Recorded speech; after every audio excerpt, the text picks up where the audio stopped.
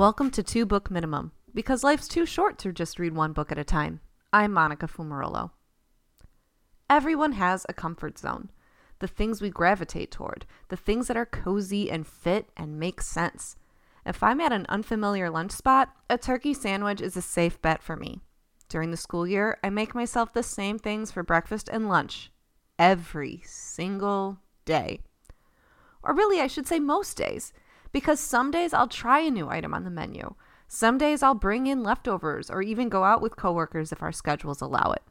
Going outside our comfort zones is how we grow, and the results can be wonderful, welcome surprises. In this episode, I'll be sharing two books that wouldn't have been on my usual list, but now that I've read them, I basically won't shut up about them. I'll be getting to Shbeik Lubeik by Deena Mohamad, but first up is The Feather Thief by Kirk W. Johnson. First published by Viking in 2018, Kirk Johnson's book can only be fully appreciated when you hear its full title, The Feather Thief, Beauty, Obsession, and the Natural History Heist of the Century. Do you have goosebumps on your arms? Did a chill just go down your spine? Welcome to the wild world of nonfiction, where the topics are so outlandish and bizarre and unbelievable that if the authors had brought them to a fiction editor, they'd say, no way, it would never happen. We could never sell that. But not only did it happen, but it happened in such a spectacular fashion that I pretty much inhaled this book covering the birth of the theory of evolution, the Victorian era obsession with feathers, modern day fishing lure competitions, and pretty much everything in between. This book chronicles the true story of one of the weirdest heists in history, which I initially learned about from the Ologies podcast episode on plumology.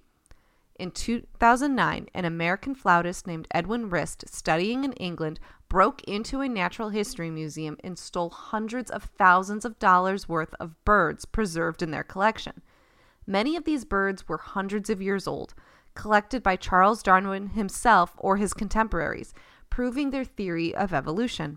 Why steal long-dead birds? Well, let me introduce you to the weird world of contemporary salmon fly tying. That's right. In addition to playing the flute and being a bit of a child prodigy, the thief's favorite pastime was following Victorian-era instructions for fishing lures. Not that he actually ever fished. It was just a hobby. It was the art of the thing. I was so wrapped up in this story that I stayed up late on a Saturday night to finish it, and by the end, my blood was absolutely boiling. Maybe it's just as a librarian, I feel a certain kinship to museums and archivists. Maybe because I'm an average person with a decent moral compass, I could not wrap my head around this community that was seemingly okay with the destruction of hundreds of years of scientific specimens, all for the sake of a 100-year-old ornamental hobby.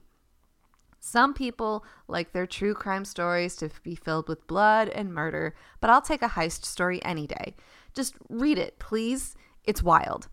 This book is primarily targeted toward an adult audience, but especially if you're in a high school where students are learning about evolution, about biology, even about art, there is an absolute young adult appeal to this book.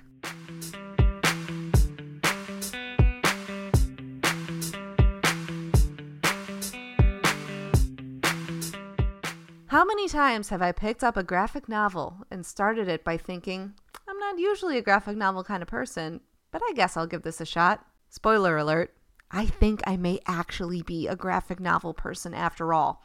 This time the book that got my attention was Shbeik Lubeik by Deena Mohamad, published in English by Pantheon Books in 2022.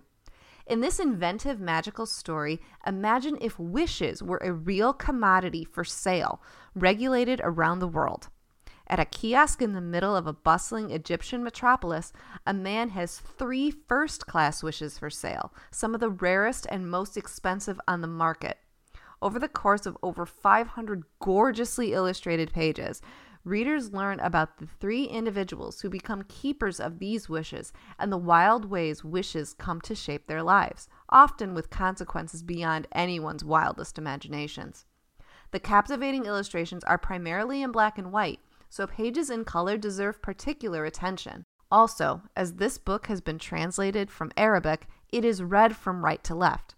That not only goes for the way in which you turn the pages, but the way in which the panels should be read on each individual page as well.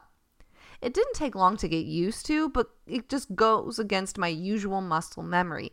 However, this change did help immerse me in the culture that I've never experienced in reality before, and I loved that. As much as I advocate giving older books the attention they deserve, I heard about this one on NPR's Book of the Day podcast in early 2023 and borrowed it from my library, therefore saving myself the $35 purchase price and getting to spend a few evenings completely enraptured in this story.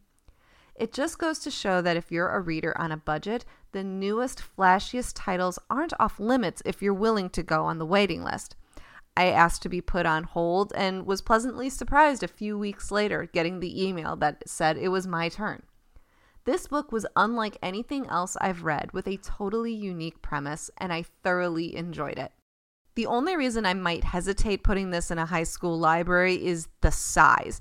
When I was in high schools, my students weren't fans of particularly big books that they would have to carry around, and at 500 pages that are almost 8.5 by 11, this has the heft of a textbook. However, if you have the budget and the audience, do not let the size or the price tag stop you.